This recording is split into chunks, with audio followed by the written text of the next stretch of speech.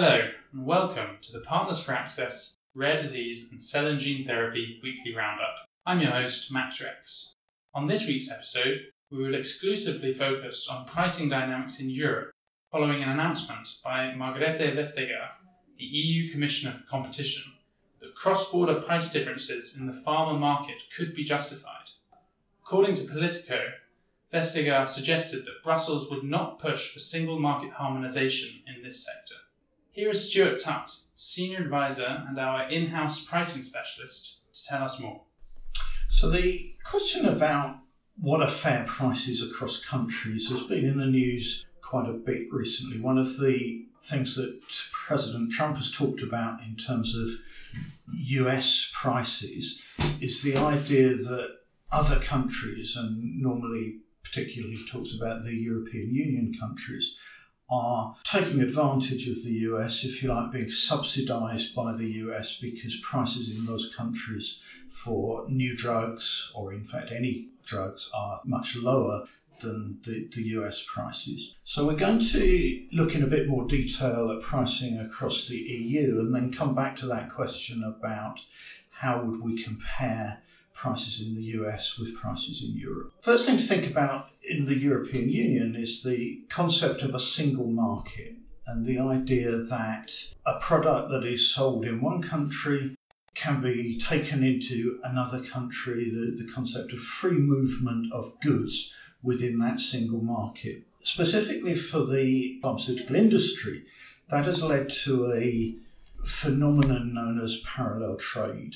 And the concept of parallel trade is that if a pharmaceutical product is sold in one country in the European Union at a relatively low price, then approved intermediaries can buy that product either from wholesalers or pharmacies within that low-priced country, can quite legitimately transfer that to a higher-priced country and sell that product into the supply chain there, again, either to wholesaler or to pharmacy.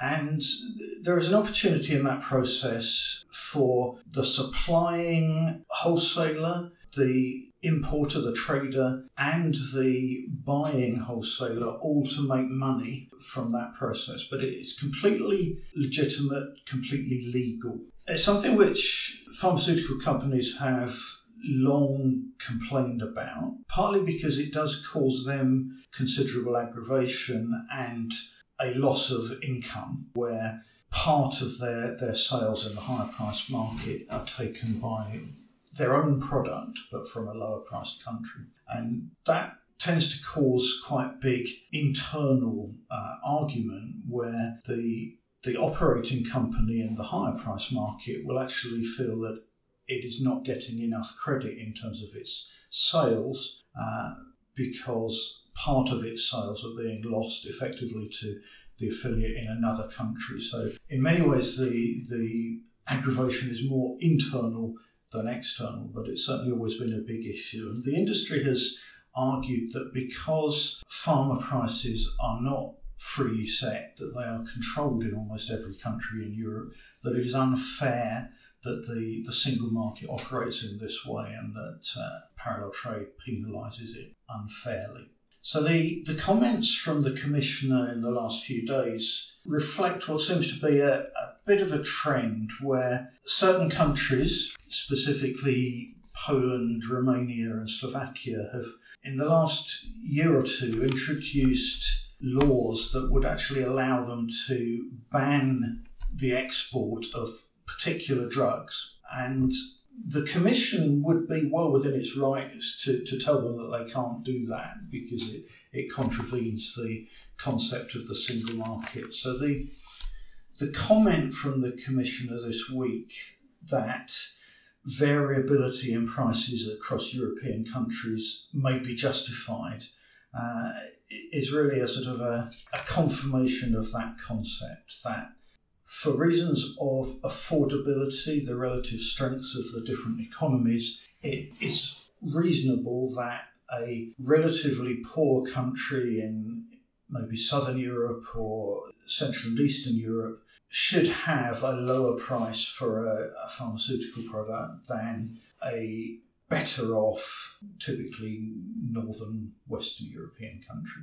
So it's worth thinking then about why does it matter for a country like Poland or Romania or Slovakia that product sold in their country may be being exported by a third party and then used in another country within the EU. And there's really two reasons for that. Firstly, for a product that is on the market, is reimbursed and has an agreed price, then that exporting of product from, say, the Polish market, that runs the risk of supply shortages appearing. And essentially that means that some Polish patients who have a legitimate need for the drug and for whom the drug is reimbursed don't get it because physically the product isn't there.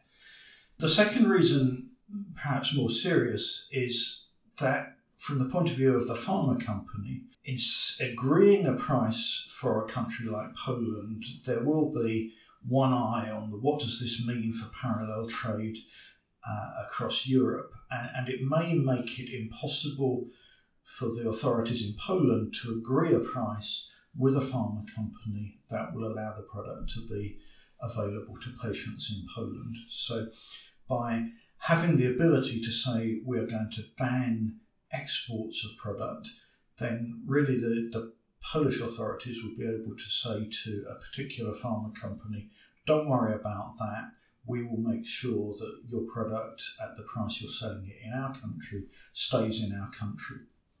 So that's all helpful from an industry perspective in terms of managing parallel trade.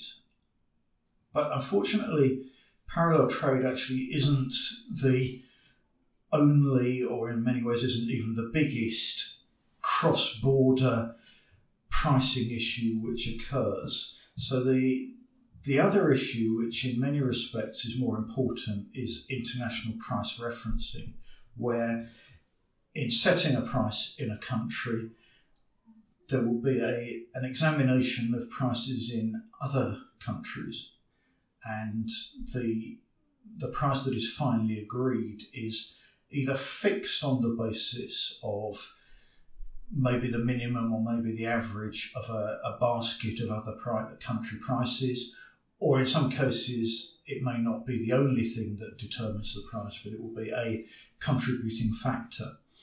And actually that issue of international reference pricing doesn't tend to cause as much controversy for pharmaceutical companies, but in terms of the revenue lost is probably bigger, because if a country that would otherwise have a high price has agreed or set a lower price simply because of the reference pricing across other countries, then that will hit all revenue in that country forevermore.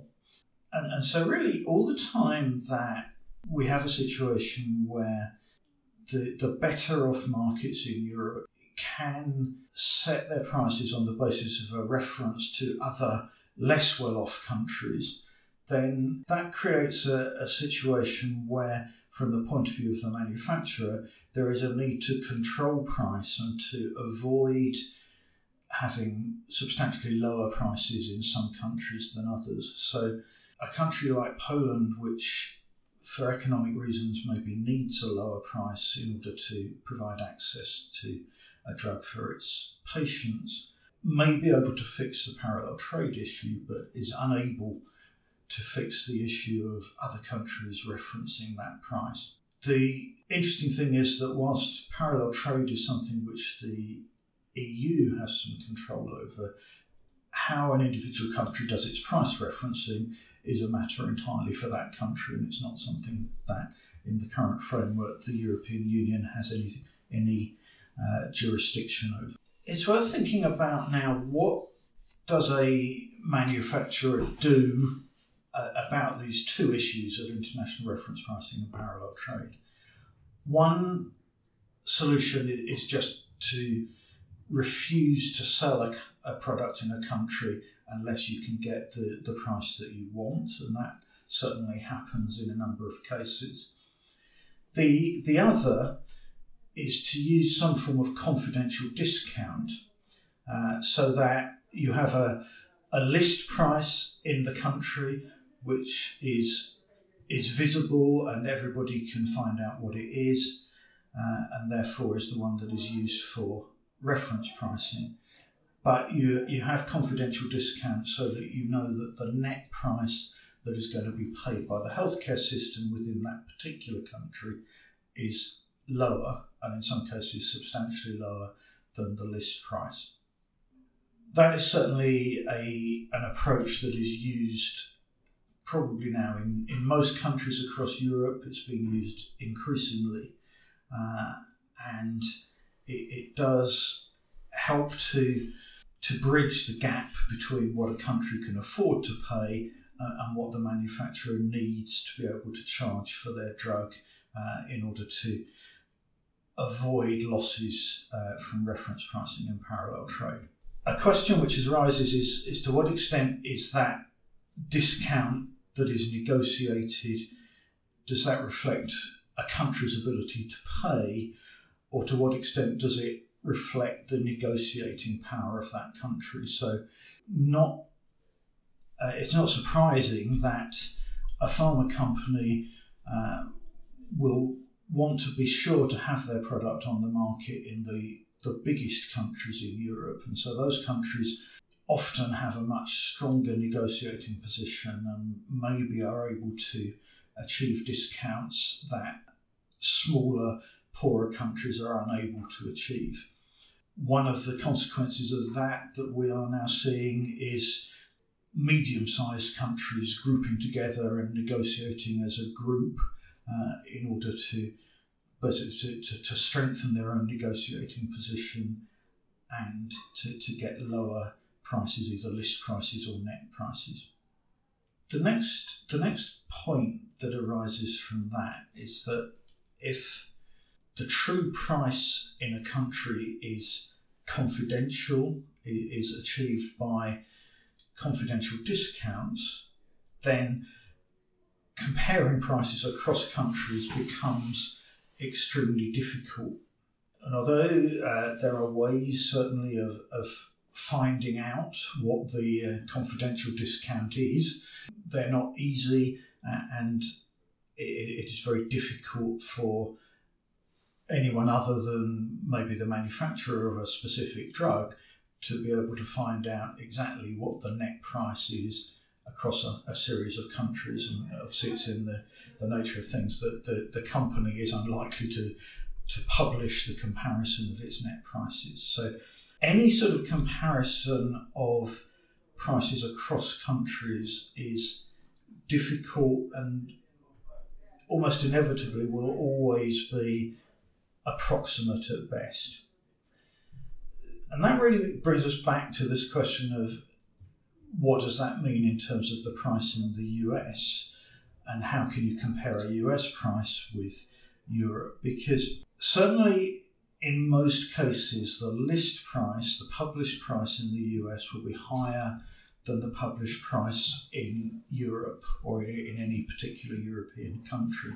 That is true in general. It tends to be less true for higher value products, so biologics, orphan drugs, products like that. There tends to be less difference between the US list price and the European list price, but the difference will still be there.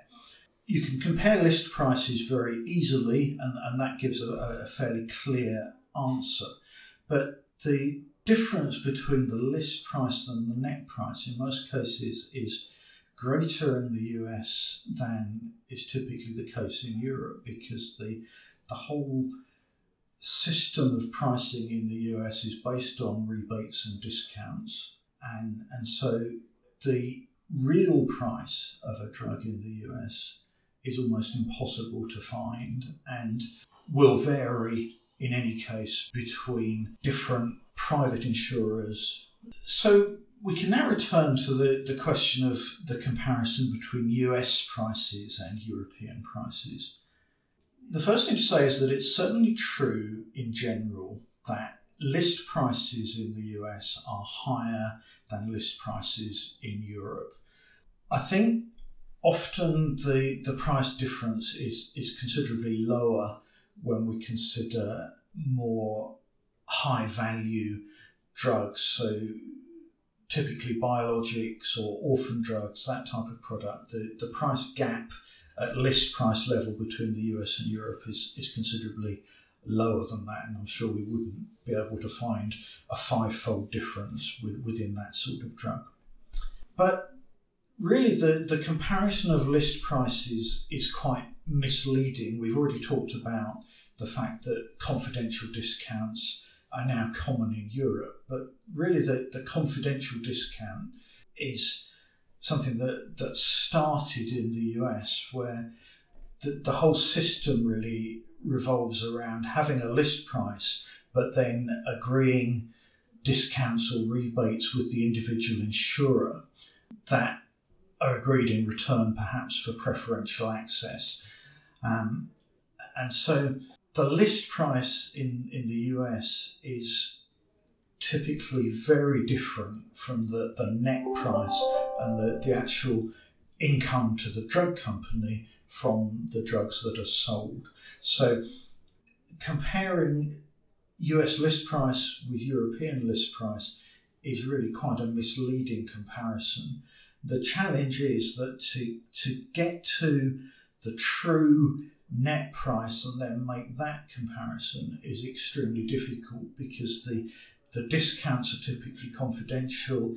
In the US, the rebates will vary considerably across insurers, and the net price for the public sector in the US is going to be different again. So the whole idea of comparing prices across countries is complicated and difficult to do. That's the first conclusion, really. But the second one needs to be thought about is whether a uniform price is appropriate in the first place. And that, again, I think, some of the detail that we've been talking about in the EU, where it is maybe appropriate to allow the poorer European countries to have a lower price than the better off European countries. That applies across the world. So fair is not the same thing as uniform. Now, obviously that opens up a whole new question about how you decide what is fair. But the principle, I suppose, is that the US economy should be strong enough to be able to afford a higher price than some of the poorer European countries. And that's it for this week. For more news and analysis, go to our website www.partnersforaccess.com. If you are looking for specialist solutions to your pricing needs in Europe, email us at contact@partnersforaccess.com. Subscribe to our podcast on iTunes, and please do share your thoughts in the comments section. See you next week.